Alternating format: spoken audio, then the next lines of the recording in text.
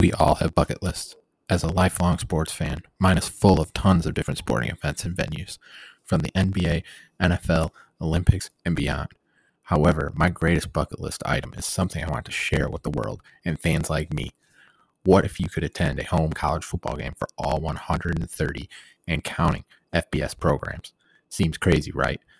Join me, your host, Bobby Wilson, as I take you along for the ride to see all the FBS venues and more.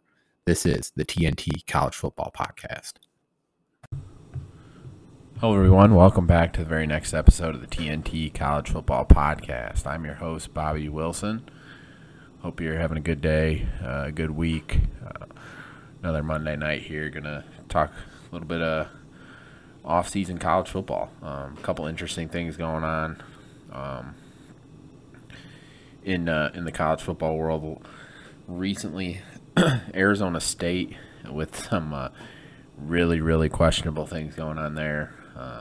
They have been for a while, so I'll dive into that a little bit, and then I think everybody is expecting, or at least the people who listen to me frequently are expecting me to weigh in on the Jim Harbaugh saga and what's going on at the University of Michigan. I will talk about that, football, and a little bit of basketball too. Then I'll do a little weekly synopsis on UConn football with my partnership with Sidelines UConn. Always spend a little time talking about the Huskies and Husky football. And then we'll do our new Coach's Corner segment this week. It'll be on Colorado State and their new head coach, Jay Norvell. But first, let's talk a little bit about the Arizona State football program, which then leads to the Jaden Daniels transfer over this past week, him announcing he was going to be transferring. There was definitely some, let's just call it what it is, some very disturbing video out of Jaden Daniels' former teammates at Arizona State, kind of raiding his locker, saying some very derogatory things on him, and I saw and I heard from some sources that Jaden Daniels was even thinking about coming back to Arizona State, but once that was in the limelight, I guess we can say, I think it's pretty safe to say that he will not be returning to Arizona State. And I also think it's very safe to say, jumping to a conclusion here on what their 2022 season will look like, it's not going to look very good. But the program recently has had some big issues from a coaching side of things, and from a culture perspective, and just I think it's pretty public knowledge that Arizona State and Tempe is known for partying and having a good time, and just what that leads to in a college setting. It can be a difficult place to win at just because of that. When they hired Herm Edwards, though, it was there were two things that came to mind. It was a little head scratching because he hadn't coached college football,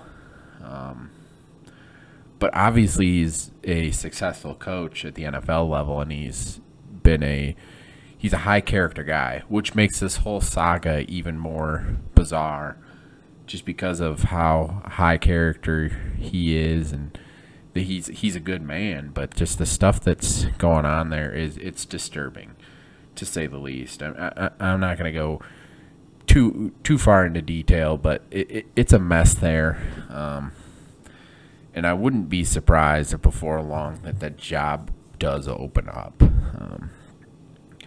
But that leads into talking about Jaden Daniels. I have been a huge fan and supporter of Jaden Daniels, and I know there's a lot of people out there who aren't, who think he's overrated and whatnot. But I saw him play against Michigan State as a freshman in East Lansing, and the young man led a game-winning drive against a good Spartan team, and kind of cemented himself to me as a top tier quarterback. Now, I know there's going to be a lot of people who disagree with my remarks there and saying that he's not a top tier quarterback. He can be inconsistent, and I agree with that. But given the right opportunity and the right circumstances, Jaden Daniels can be a star. And I really thought coming into last year that he was going to do some amazing things at Arizona State, and he flashed that plenty of times. But for whatever reason, they just couldn't put it together as a team for a long stretch. That's why I'm really, really intrigued to see where he ends up in this situation. My sources tell me that he wants to stay in the Pac-12, which, if you just kind of go down the line of the Pac-12 and where he could end up, it's kind of interesting then to see, I mean, obviously, you look at Arizona. Arizona is a team that could use him, but would he really go there? Colorado obviously could use him. Oregon is set. UCLA set. USC is set. Utah set. Washington has a couple guys. I don't think he fits really Wazoo or Stanford for that mark either. But, I mean, is it Colorado and Arizona? I mean, I'd be really, really be a little head scratching to me if that was the case. I initially, when I heard him transferring, I thought of a team right here by me that could really use a quarterback, and it's the University of Illinois. Now, I know it's a real long shot, but I really feel that the University of Illinois could use him and thrive with him in their offense. If I were Brett Bielema on that coaching staff, I would be on the phone. I would have been on the phone right away trying to get him. And I'm sure that there's been talk. I mean, why wouldn't there be? But if you had to have me pick somewhere right now where he was going to end up, I would probably say Colorado right now, just because of, from what I'm hearing, him wanting to stay in the Pac-12. But you never know. I mean, the transfer portal and all this stuff is crazy. He might end up at LSU for all we know, or Ole Miss. I mean, you never know with the transfer portal and everything going on. And Jaden Daniels is a talented kid, and I mean, he's very, very talented. He's gonna play on Sunday, in my opinion. And I feel like he would have been drafted this year. I mean, it would have been later, but him coming back, I think, is the best thing for him. And obviously now trying to find a new spot is going to throw a wrench into it, but it'll be interesting to see how that all pans out.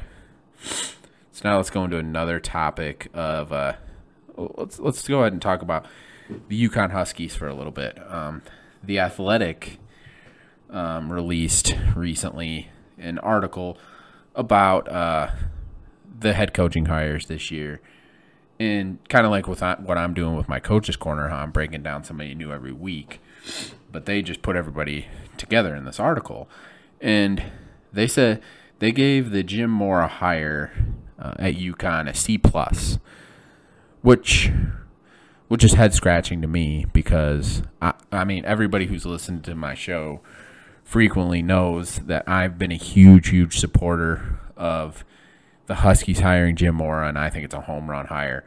Obviously, time will tell. I mean, you got to play the games. You got to see how it looks on the field. But right now, everything he's done has really changed things for the Huskies. And just to put them back on the map a little bit as a football program nationally. What he was able to do from a recruiting perspective in a shorter period of time was very, very impressive to me. To get a handful of Connecticut kids to stay home, talented kids from the state to stay home, and to do a great job in the transfer portal. They needed a bunch of help on the offensive line. They did that, and they got some really, really good competition in the quarterback room now. They got some skill.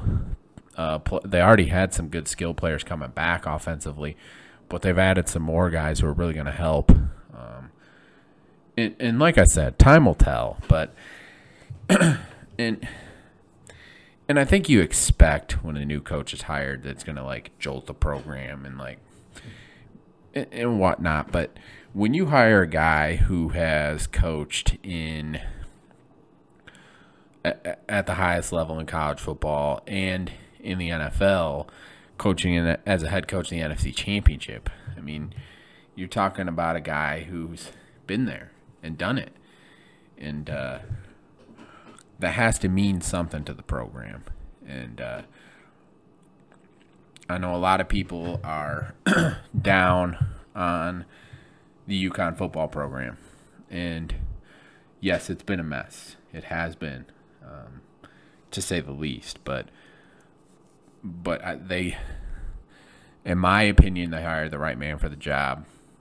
Somebody, obviously, who we weren't expecting them to hire, but I think that was good, because a lot of the names we were all throwing out there, myself included, are guys that are still growing in the profession. Jim Moore is a guy who's been there and done that, and his resume and track record speaks for itself, and I think he's going to do great things at the University of Connecticut. Again, we got to see it on the field, but I think all the signs are there. So now, let me take a little bit of time here to talk about Jim Harbaugh and the University of Michigan. So we all know, or the frequent listeners know, I grew up a diehard Michigan fan. I'm from Flint, Michigan. My father went to Michigan, so it's been with me my whole life to be a Michigan fan. And over the past couple of years, I've kind of been swayed away from the Michigan football program. I still cheer for them, but nowhere near to the fandom that I used to have because of Jim Harbaugh. Because I don't like how he makes everything about himself. Makes it me, not about the team. And as a former college basketball coach myself, it's about your players. It's not about you. And I understand a big name coach and the name draws players, but they're drawn to you as a coach, yes, but they're also drawn to the university and what that means. But the main thing the players look at is, most of these players look at is, one, can I win a national championship? Well, now, how much money can I make off of NL or NLI or NIL? But can you get me to the NFL and can we win a national championship? That's what these players are looking for. And at the University of Michigan, you can do all those things. And obviously, you have a guy in Jim Harbaugh who's coaching a Super Bowl, and he played at the university, he played in the NFL, had a great career, had a very good career as an NFL quarterback. So you think he comes in and would be able to do some things, and he's finally this year turning the corner. And me, as a fan, I was finally starting to come back and be like, okay, like it's not it wasn't about him this year. Like he took a step back from his ego, I felt, and made it more about the team. And I feel like that's why they had a little bit more success too. Now, changing the coaching staff helped a ton too. Getting younger coaches helped a ton, by the way. But then you have the whole saga over the past month and a half or so where he's interviewing for different jobs, and literally on National Signing Day, he goes and interviews for the Minnesota Vikings job, which to me is a slap in the face to the University of Michigan and the football program. To go and interview for, if you want to go coach in the NFL, that's fine. I don't fault you. I don't fault him for that at all. But when you do that to the program, to the University of Michigan, to the football program, to me that's a slap in the face. And then then he comes back. Oh, I didn't get the job, or oh, I don't want the job, whatever it may be. I don't want the job, or I didn't get the job. We'd love to hear the facts about that one, by the way.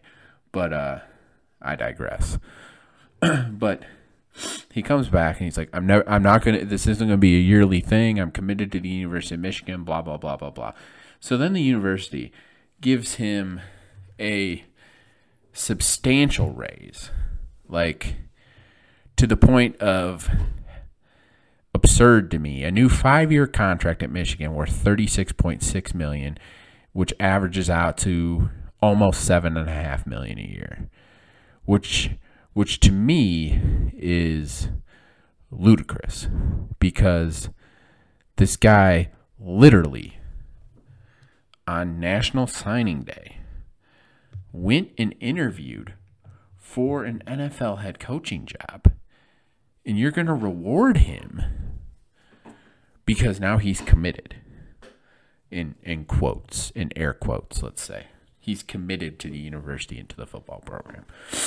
Well, where was your commitment on National Signing Day when you were supposed to be there getting ready to unveil a very good class once again?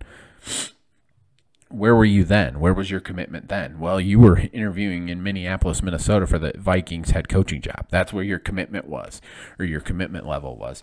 So to me, it's a farce. Like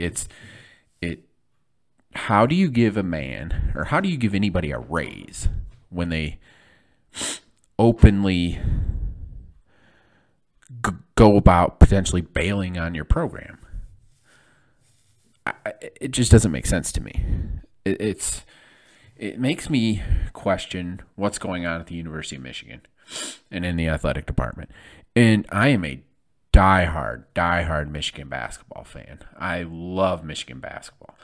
And we all know what happened yesterday in that game against Wisconsin. And just I'm not going to go into detail about all that. We've all seen the video and everything. It's a mess. It's an absolute mess. And both parties are at fault. Greg Gard in Wisconsin should have got hit a heck of a lot harder than what they did. And Juwan Howard in Michigan probably should have got hit harder than they did too. Just a mess. But obviously the two circumstances are very different, because one is Jim Harbaugh, his ego, is he staying, is he going, type of thing. The other is Juwan Howard and his temper, or whatever it may be. But to me, that trickles down to the athletic department. And it makes me really question what's going on at the University of Michigan and in the athletic department. And it saddens me as a fan of both programs and of the entire university, and somebody who's been around that university my whole life and been a fan of the university my whole life. And for my fandom to waver as much as it has over the past few years is disheartening. But nonetheless, I mean, it's gotten to the point now where it's just head scratching, just watching them and just seeing what's going on at the school and in the athletic department. You just really question things. And where will it go from here? We'll see. Is Jim Harbaugh committed to the football program? He says he is. But everything in my mind and my heart tells me next off season he'll interview for another head coaching job in the NFL, and if it's one that he really wants, he's going to take it.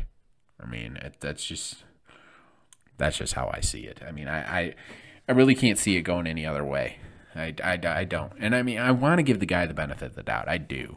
But I just have a hard time with it. I really, really do. So for the next little bit here, we're going to dive into the Coach's Corner segment of the show. Like I said, the Coach's Corner segment, where I'm diving into some of the new hires in the college football world in this cycle. And this week is going to be Colorado State University hiring Jay Norvell from conference foe Nevada-Reno. So he was the head coach at Nevada-Reno from 2017 to 2021, and they had a very good season this year. Going to put a handful of guys in the NFL. Two guys in particular, Romeo Doubs, a wide receiver, probably going to be a second or third round pick, and then quarterback Carson Strong could be late first, second round, maybe third round pick himself. So you look at that, and he's obviously a guy who's found his niche at that level.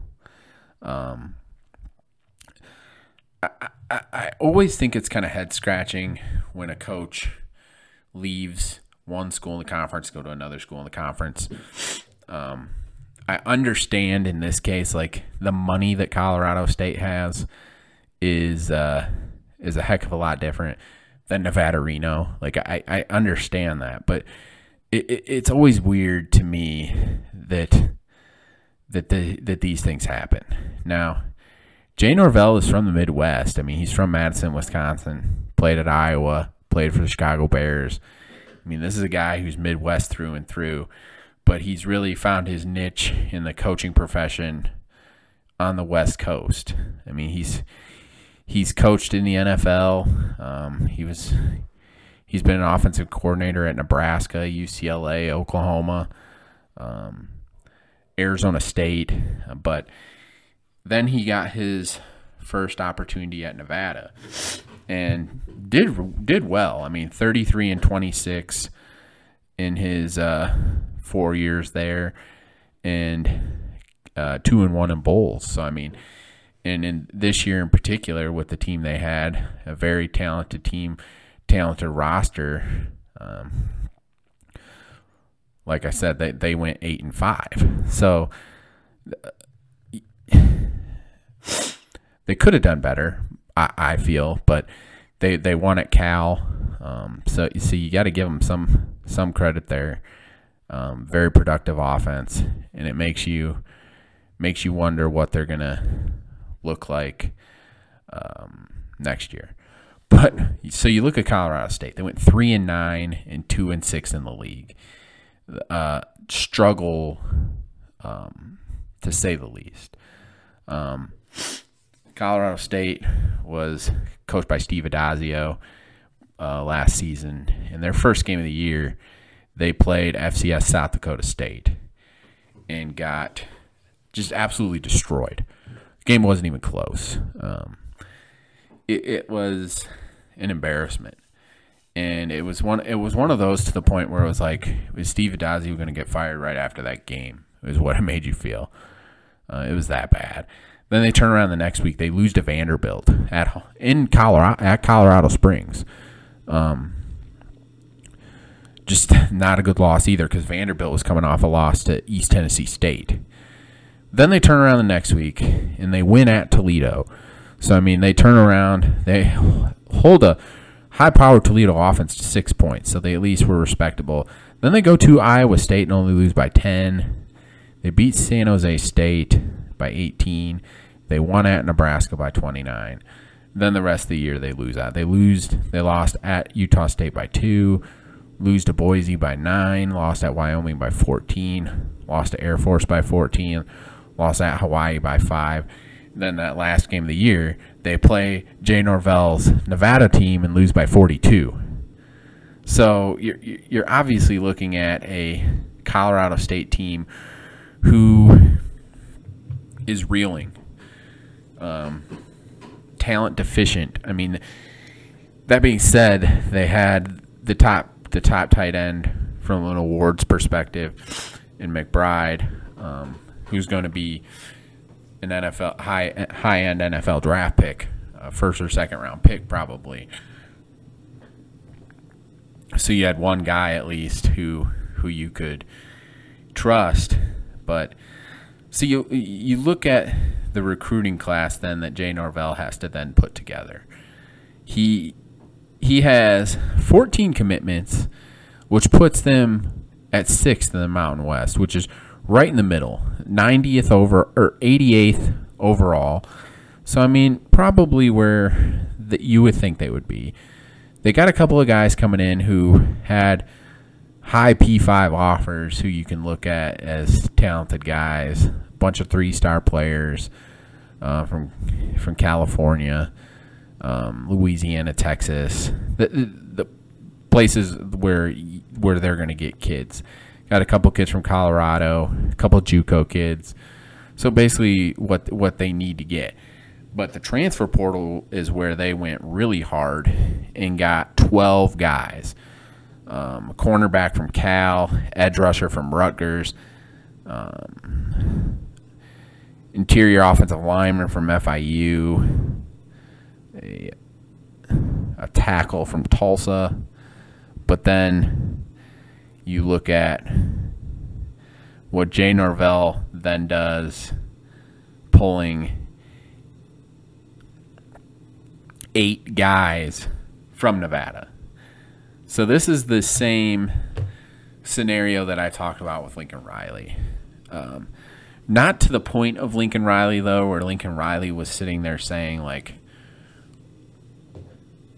I'm not using the portal is so bad, blah, blah, blah. Like, we all heard the Lincoln Riley comments. But some of these coaches, when they leave their former programs and they're going to a new place, they're bringing in a ton of their old players, and it's head scratching, especially in this scenario when it's in conference. It's bizarre to me. I mean, I totally get it, and I mean, I know it's allowed, and it's not, especially in this day of NIL. There's nothing you can do about it, but it's weird, to say the least. So you kind of look at it. I mean, this Colorado State team is deficient in talent in a lot of areas. So I mean, he obviously needs to bring in players where he feels can step in right away and help. And I know his Nevada guys he feels can do that, because those are the guys that he recruited and he's comfortable with. And I mean, they got some guys. So I mean, and Jay Norvell is a good coach. I mean, he's going to get – Colorado State will be good. How quickly will they be good? I don't know. Because when I look at their 2022 schedule, they open up – funny how this segues. They open up at Michigan. So we'll be able to see Jim Harbaugh in all his glory against Jay Norvell and Colorado State. Then you got Middle Tennessee, at Washington State, Sacramento State. So there's your non-conference. Obviously, probably 2-2 is fair to say there. Then their first conference game. This is very fitting. They go to Nevada. Now, Nevada is going to be very deficient themselves next year because they lost so many guys. So many guys going to the NFL. Or a handful of guys going to the NFL, but so many guys went to the portal. So Nevada is going to have some issues next year. So you look at it, Colorado State might be able to win that game. Then they host Utah State, host Hawaii, go to Boise, go to San Jose State, host Wyoming, go to Air Force, and then they host New Mexico. So realistically, you look at that schedule, I mean, there is a path to bowl eligibility. I mean, there's no doubt about it. I mean, they could definitely do it, but they won 3 games last year. So, I mean, I look at it and say if they win 4 or 5 games, I think that's very realistic. But if you win 5 games, why can't you win a sixth game somewhere? I mean, I think 2-2 in the conference and then 3-5 non-con to get to 5 wins is very doable for them. They win at Nevada, beat New Mexico, maybe win at San Jose State. You could steal a home game against somebody. I mean, it's very possible that they can do it. And like I said, everybody talks about Colorado State and the money and the boosters and what they have there to pump in. And there were rumors for a while that they would be one of those potential Big 12 suitors just because they have that type of money. But nonetheless, I think Jay Norvell, maybe not this year, although I think it could be this year. I think they could reach bowl eligibility. I'm not going to say they will, but I think there's an opportunity. It wouldn't blow my mind if they did. But looking at them going forward is, if he did it in Nevada, Reno, there's no reason why he can't do it at Colorado State with the resources they have there compared to Nevada. So I think there's a bright future ahead for Colorado State. It's just going to be an interesting transition to see kind of how that goes. I want to conclude the episode today talking about a little something that just came out on the NFL side of things. Those who listen frequently know that I am a diehard Detroit Lions fan, just through and through. I have been my whole life, and I will continue to be until the day I die. But the news just recently that Aaron Rodgers, if you have Instagram, go to Aaron Rodgers' Instagram and look at the post that he just made. There's 10 pictures going along with it, and he's just thanking all kinds of people, having a ton of gratitude and thanking so many people, which is not typical for Aaron Rodgers if anybody knows him and follows him. It's very much the opposite of what he normally is. But it's interesting to see that, because it just gets you thinking, like, hey, maybe it's the end of an era there, in which then could lead to, in 1 year we lose Ben Roethlisberger, Tom Brady, and Aaron Rodgers, and the year before we lose Drew Brees. So there could potentially be some the times are changing in the NFL. Let's just say that. And but like I said, go look at Aaron Rodgers' Instagram. Look at that post. It's very, very interesting. He doesn't say anything about retiring. Doesn't say anything about it. But to me, what he's doing is out of the norm, out of what he normally does. So to me, that kind of says, hey, maybe he's leaning that way. But maybe he's saying goodbye to those people in Green Bay because he's going to get traded to the Denver Broncos or something. Who knows? I just thought it was very, very interesting. I wanted to bring it up here. Go ahead and go look at that. It's head scratching to me, nonetheless. But again, thank you guys. I hope you guys enjoyed the show tonight. Feel free, follow me personally at Coach_B Will. Please follow the podcast Twitter account at TNT College Foot 1. Always posting new things every day, interacting with people. I love doing that, and hope you guys enjoy what I'm doing here. Again, putting my spring practice schedule together. Looking to hopefully go to a couple spring practices and games. So again, guys, thank you so much for tuning in tonight. Have a good night. God bless.